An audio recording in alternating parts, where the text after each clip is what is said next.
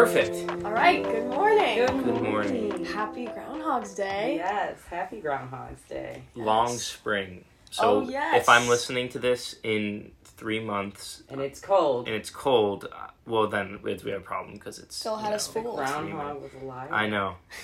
Who'd have thunk that just letting an inanimate or sentient animal control our weather was a bad idea. I know, right? So it better bummer. be warm.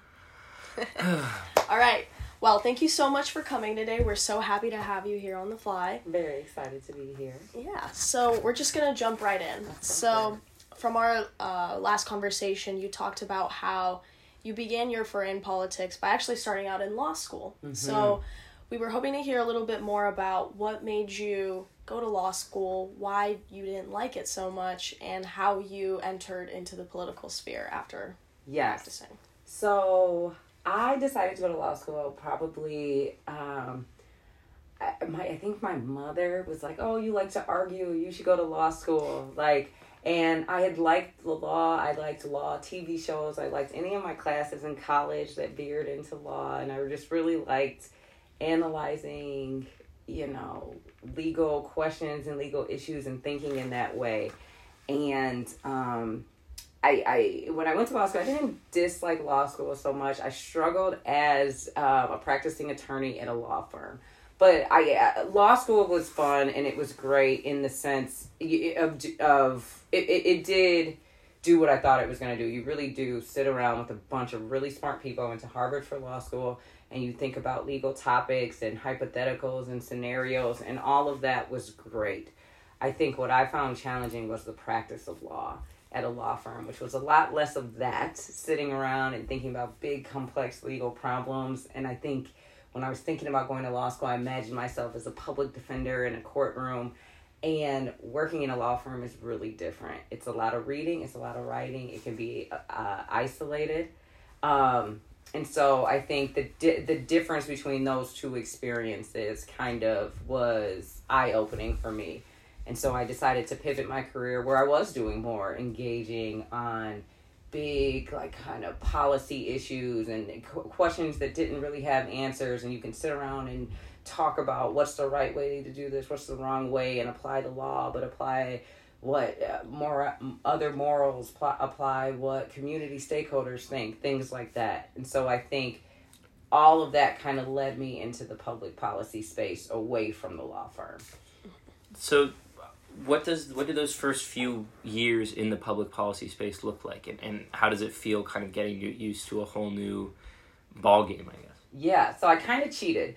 I went from a law firm onto Capitol Hill, but I did it in a way that was probably the closest it could possibly be to like an attorney, because I was just kind of finding my footing, navigating these new spaces. And what I mean by that is I did oversight and investigations. And that looks really similar to the work that you do in law firms, where you're taking depositions, you're reading documents, you're figuring out what's the important piece of this document? What's the evidence that we can use? What are the questions we want to ask the person who maybe wrote this document or wrote this email? So all of those things are really similar to some of the things you do at a law firm skill-wise. So that was really my bridge. And then as I was on the Hill, I would engage more and more in the policy and the legislative strategy. So, you would do an investigation and you would find out we really need to change this law. Congress should do something about this.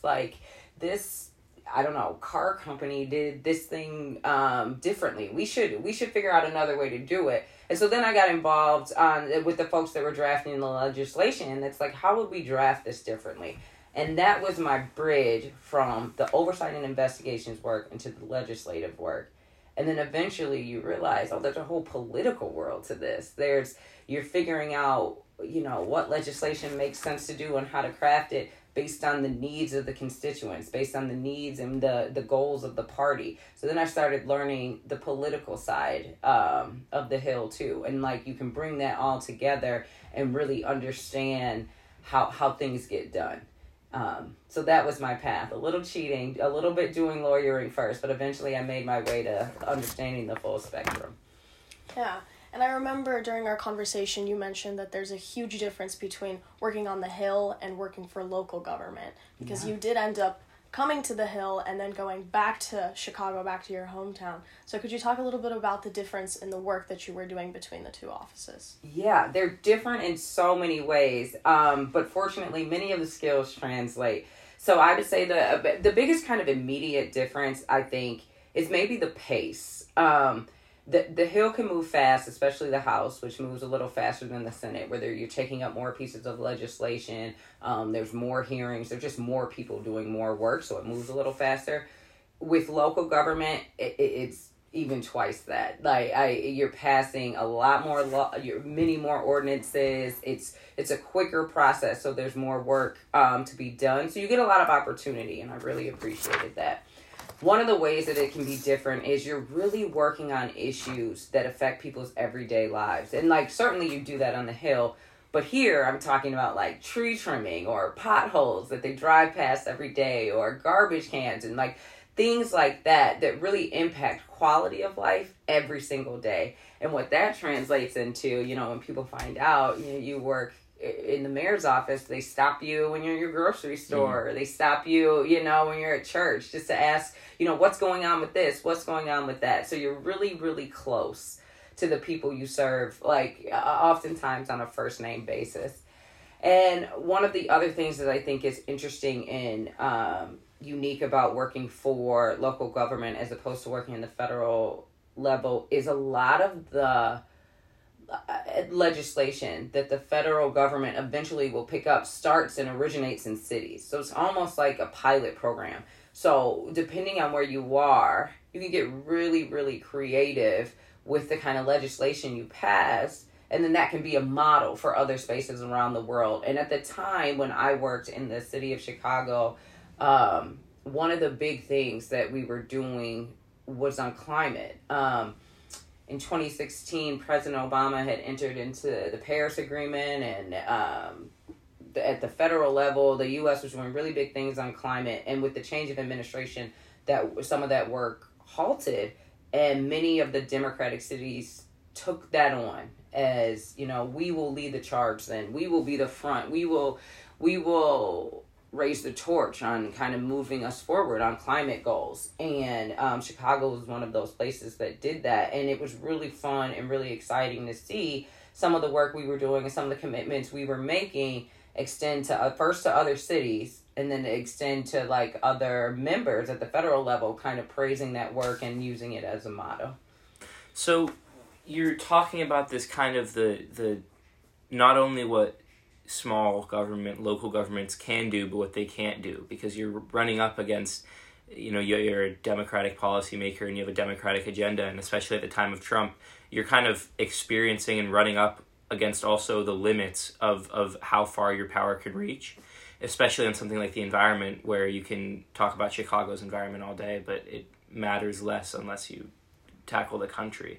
So what do you do when you're working in local government and you run up against those barriers, but you still want to make a difference? Yeah, I think we just didn't underestimate the impact of what serving as a best practice meant. Yes, we couldn't change federal policy. Yes, our local ordinance wasn't going to become national law, and obviously climate is one of those issues where you need international agreement to really have an impact.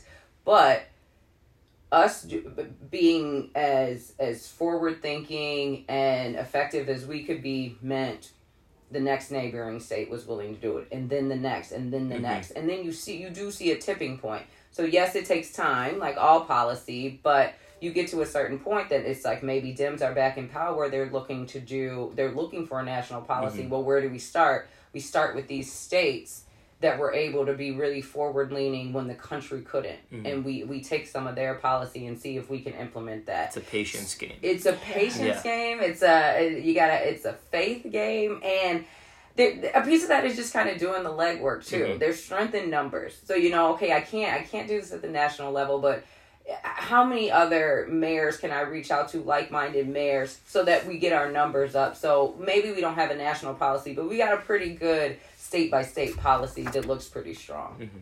Right. And so how did your experience working in local government, working with the mayor, help you in your later position working under Kamala Harris? Yeah, I think, well, starting back to something I mentioned earlier, just the opportunity. There was so much work to be done. I got so much opportunity to just do some work, to just try to pass legislation, talk directly to aldermen, talk directly to city council members. If there was an issue coming through the city, whether it was like garbage cans or climate change or, immigration, I got to talk to other people at a high level who were making decisions to see how they were thinking about these issues. And one of the best things I learned in Chicago was much more of the politics of understanding what is driving the aldermen, who were the elected officials in Chicago. What is driving them to vote, and what in what ways? What do they look at when they think about their constituents as they're analyzing a policy or initiative? Like, what is mattering to them? Who are they hearing from, and why does that matter? And how do they think about how they vote vis-a-vis how they keep their seat? All of that is universal in these kind of in government, because these are the same things that federal elected officials are going to think about. So when I came to the Senate, when I returned to D.C. and came to the Senate to work for then Senator Kamala Harris, I was applying the same thought process that, okay, if this person is going to want to vote this way, they're going to need to know, going to need to hear from this type of stakeholder and this type of stakeholder, and they're really going to care about this type of stakeholder because that's the type of stakeholder that normally is vocal about this issue. It's things like that, those kind of patterns, those translate regardless of whether you're in local government, you're at state level, you're at the federal level. And learning about it at the local level gave me the opportunity to do it a ton of times because there's so much work. And the repetition is what really can make you an expert on these things. Right. I'm curious to hear more about what you think the state, I guess, of the Democratic Party's success is on a local level right now. Because I think a lot of attention is paid maybe to the Democratic Party on a national level. Yeah. But you're someone who has a really unique experience of having seen both. Yeah, I think it was something that Democrats realized in recent years that we kind of had fallen behind. You hear about Republicans, they're putting up candidates for the local school board, and then that candidate grows into the city, the city governing body, and then at the state, and they're really grooming people to be elected officials at the very local levels. And I think it was something in my circles that Democrats felt like they took their eye off the ball. But now I think you're seeing more and more of that in the most recent election. I know we took back a couple state houses. I think you see the issue of reproductive health really galvanizing Democrats in local elections, at state elections. And I think that's just going to, it clearly is important for, we've seen the Republican model. It clearly has been important for raising the talent, but it's also important having these state houses and these state governments, control over these state governments on all of these issues as the Supreme Court returns many of these critical issues that we think about, from gun rights to reproductive health, back to the states. Who is governing the states is critical. And I think Democrats have caught on to that, and I think we've seen some recent success. And I think we just have to keep our eye on that ball. You got to do both. You have to focus nationally and state and locally. It's exhausting. Yeah, that's a lot to keep in mind. It is, but there's so much. I have a lot of hope because people are so invested. Like when I think about what everything you guys are doing, the students that go to Georgetown, that engage in the institute, in the in the school broadly. People are engaged and they're enthusiastic and they're excited and they're such great leaders that, yes, there's a lot of work to be done, and yes, there's a ton of challenges. It's at every level, but people are up for the fight. So that's inspiring. Yeah, of course. And, you talk about how, between transitions of power and different parties in control of different states, we're constantly seeing legislation change and shift. So how did your experience differ in terms of, seeing, or actually I should rephrase, I should say, how did your experience differ in terms of career fulfillment between all three of the offices that you served, your position in? Yeah. Seeing how how much things can change, how you can take a step front and then just get sent right back when power changes. I think for one of the things in doing this work, that fulfillment isn't always in like seeing the final win. You know, it's so there was fulfillment in any and all of the jobs. I think when I was in the House, Democrats were in the minority. I was on financial services, and I think the fulfillment, we were defending Dodd-Frank, which is financial services bill after the 2008 recession. And the wins there were just keeping much of that bill intact, knowing that, like, I knew so many people that were directly impacted by that recession, myself included, because law firms were notorious for laying off people during that time. So the fulfillment was knowing that, like, this work was really, not only really important, the recession just happened. So what we were working on really was combating something that just happened and impacted not only a lot of people, but a lot of people, myself and people that I know, and millennials that were just starting their career. So even though we weren't like forging ahead, creating new progressive policy, like that was fulfilling. And I would say at the local level, certainly the Republicans were in power at the national level, but so much of what we were doing, like I said, was just like day-to-day quality of life work. And that's fulfilling every day. Like every time somebody is just like really appreciative that you've done some snow removal so they can get to work on time, or you've made like their kids' route to school a little safer because you put more lights up or something like that. That was great. And it really mattered a lot. It mattered to people, and you would hear about it every day. And I think in the White House, that was more, I think, of what people typically think is fulfillment. When I first started there, in those first 2 years, the Biden-Harris administration passed an infrastructure law. They passed a Recovery Act. They passed the Inflation Reduction Act. We were lowering drug prices. It was just like, we did a Chips and Science Act bill, which is going to like transform manufacturing in the country. And we were doing it all under this lens of equity and providing more opportunity and jobs for all American families. And those were like real wins, and that was thrilling. But it was just as thrilling as defending the legislation that I felt like was really important and doing like the day-to-day quality of life work. It's the little things that matter, I guess. Yeah, I mean, it's something that I think when I was like first getting into public policy, I would have never known or could have accessed, or even when I started, if they were like, what's going to be fulfilling when you do this job? But as you do the work, you come to realize anytime you can actually feel like you're making a difference in people's lives, you're like, that's why I do it. And I've had jobs where I'm not doing like public service, and it is really different. You're not, it's true service. Those jobs are true service, and you really feel like you're making an impact on people's lives and not just the bottom line for an organization or something like that. And that's why it's great to do, and that's why it's an honor to do it.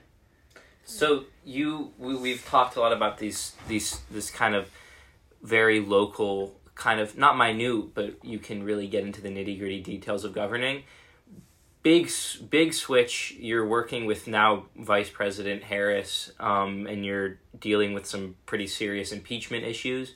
What is that learning curve like? How do you deal with the intensity, and what can you kind of tell us about what you've learned from such a varied career in that area? Yeah, I think so. I've had a career where like the intensity of the assignments goes up and down. I think as the intensity rises, and you learn this over time as a professional, it's just so important for yourself to remain personally calm and centered, and you work harder, you work a little slower, you double check everything.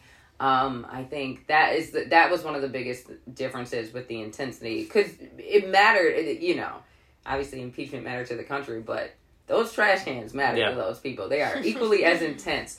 But what we typically think of as, oh, this is more intense, is probably because of the scrutiny. It's just more eyeballs on it. And so in that sense, you feel like it matters more. But for the little things and the big things, you apply the same level of attention to detail, the same level, just understanding that, like,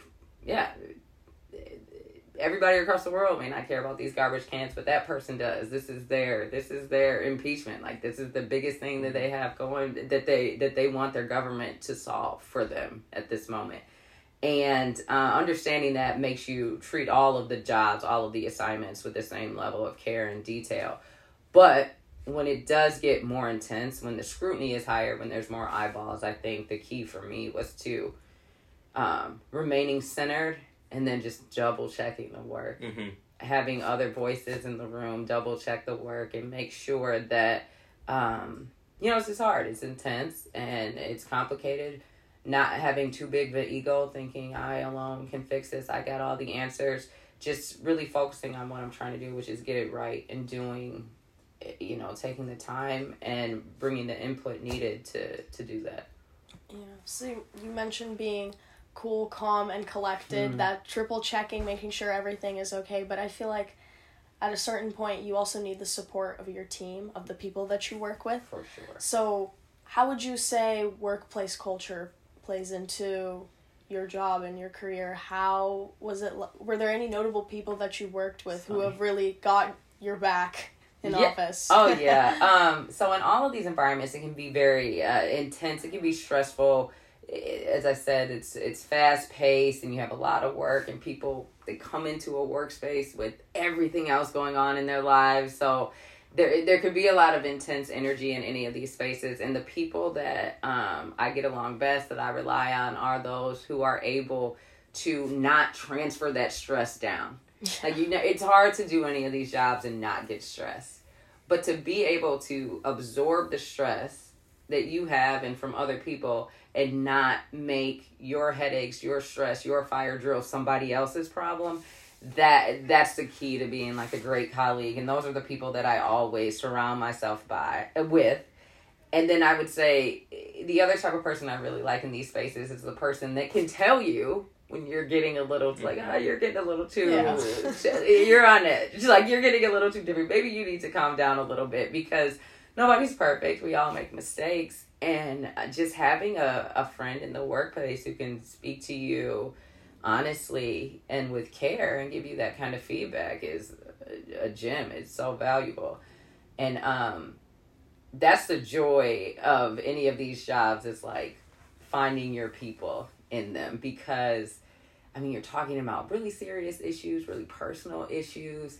Sometimes the stuff that goes on here can be so funny, and you just I don't like saying colleagues are like family, because everyone has their own family, but you really do. Can have a closeness with people at work, and every time I've had that, it makes any job, no matter what it is, better. Mm-hmm. I'd love to hear some specific moments from the impeachment process where it really came to a head for you.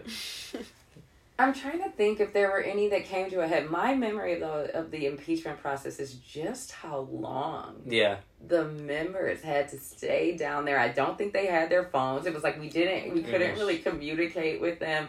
And it was, my memory of the whole process was just how foreign that was for the members and for the staffers. And I was trying to navigate how to communicate and continue to run the office during that time. The only other memory I really have of that is standing out is, I think at the time, the trial was happening right as the then senator, she was ending her primary run and kind of returning back to the Senate. And I think the president had a quippy tweet. Mm-hmm. And she tweeted back, "I'll see you at your trial, Mr. President." I remember that going very viral. Yeah. That is what those are like the two like very vivid memories that I have of that time. But other than that, I remember, the Democratic members making brilliant arguments and all the work that went into it. And, just everyone putting in a lot of effort and work into really trying to do what was right for the country at that time and serve their constituents well with that. Mm-hmm. Yeah. So you witnessed quite the shift in power between Obama and Trump. So how would you say did your views on politics change between the two presidents, or your outlook on how government runs? I mean, I don't know if I'm different than any other person in that I think the difference between Obama and Trump was so many norms we saw change, or just like what we thought of politics change, whether it was like social media and how to use social media to like some of the things that some would call just like unorthodox way that that administration operated. I was a bit removed. I like being in Chicago made me a bit removed, and at the time I was in the House side when Obama was in office, so I was in the minority then too.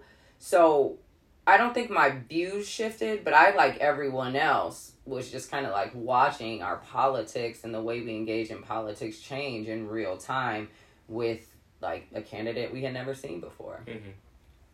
It's a lot of whiplash to deal with as someone working in DC.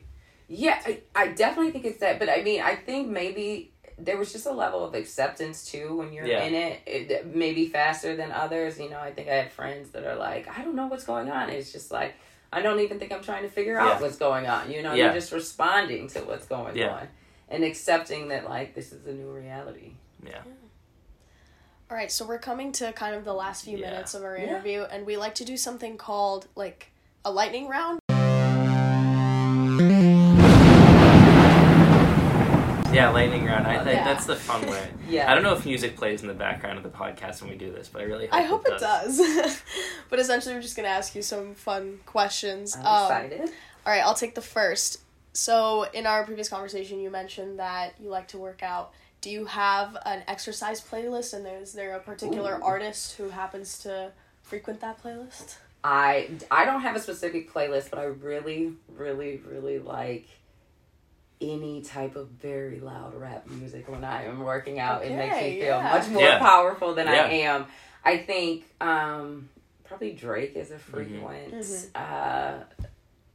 frequent artist on there. And these days now it's much more the, I guess, women rappers, your Cardi B's, your Meg Thee Stallion. They get you going. Mm-hmm. Some beef going on right now. Yeah. In there. Yeah. Okay, so Sarah and I are both foodies, so we're very curious. What is the best place to eat in Chicago? Ooh. And this doesn't have to be a fancy restaurant. Yeah. It won't be. Okay. My favorite place, I think, well, I don't know if it's my favorite, but whenever I go back home, I am from Beverly. Okay. It's on the south side of the city. Everybody has their favorites. If you're from Chicago, you have your favorite like pizza place. Mm-hmm. Mine is my neighborhood pizza place, Fox's. It is probably the thing that every time I go back to Chicago, I make sure I get. What's the order? For sure. Yeah. Half cheese, half sausage. It's Italian sausage. Yes. Okay. Yes. Deep dish or regular? Regular, thin crust. Okay. Okay, it's the only way to do it. You know, I've actually spoken to so many people from Chicago, and none of them are honestly that big fans of deep dish pizza. The deep dish is good. It's fine, but if you have your neighborhood thin crust, it's just, you're not going to I'm convinced the best pizza in the world is in Bennington, Vermont, which it obviously isn't, but that's where I live. It's how it works. That's valid.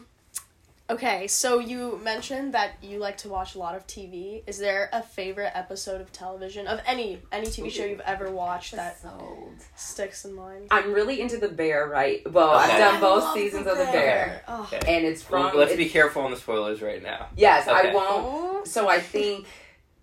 Okay, that's going to be hard without the spoilers. I think the episode is called Forks. That's all I'm going to say. Okay. And that's... Is that the Christmas episode I've heard a lot about? Or is that a different one? No. I'm just showing how culturally... If I say anything, I think it... No, that one is a great... So that's the thing with The Bear. I think it's 10 episodes per season. And it's just you got about 20 episodes to choose from that rise to the top. Oh, wow. But Forks is my favorite one of all of those. Oh, my goodness. The one you're talking about, there's usually like... Christmas episode is really good. Because I saw clips with John Mulaney, and I was like, all right. Oh, yeah. And he does a stellar performance. You gotta watch the whole thing. I need to watch it. I tried to watch it at a point in my life where I was just very stressed already, and then I turned it on and they're like, yes, chef, and I'm like, I can't do this right now. It induces stress, so I don't recommend doing that. It is a very... But when you have a moment. Okay. And after you see Forks, then you give me a call. Okay. Yeah. And you'll be like, yes, this was phenomenal.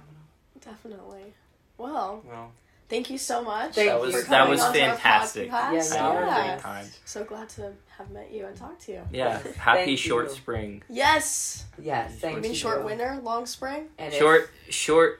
Oh well, Yeah. maybe short spring because then it's long summer. Oh. But however way it plays out. however I'll it plays out, I just need the I'll take the cold to warmth. not happen again. Yeah. Agreed. I think Okay. we've had enough snow, honestly. All right. Where's Agreed. global warming when you need it? Come on now. Thanks for listening to The Fly. You can find us on social media at The Fly Georgetown. If you enjoyed our conversation, make sure to subscribe to The Fly and leave a 5-star rating on Spotify, Apple Podcasts, or SoundCloud. Our researchers are Kenneth Jackson, Julian Zeitlinger, Abigail Asadi, and Chase Dobson. Our communications team is Andrea Smith, Austin Culpepper, Darius Wagner, and Sarah Sverdlov. Our production team is Will Hayes and David Grice. Original theme music is composed by Aidan Eng and Bella Carlucci. And I'm Fiona Gallagher, Managing Director of the pod. The Fly is brought to you by the Georgetown University Institute of Politics and Public Service and is made possible by the McCourt School of Public Policy. Thanks so much for listening, and fly with you soon.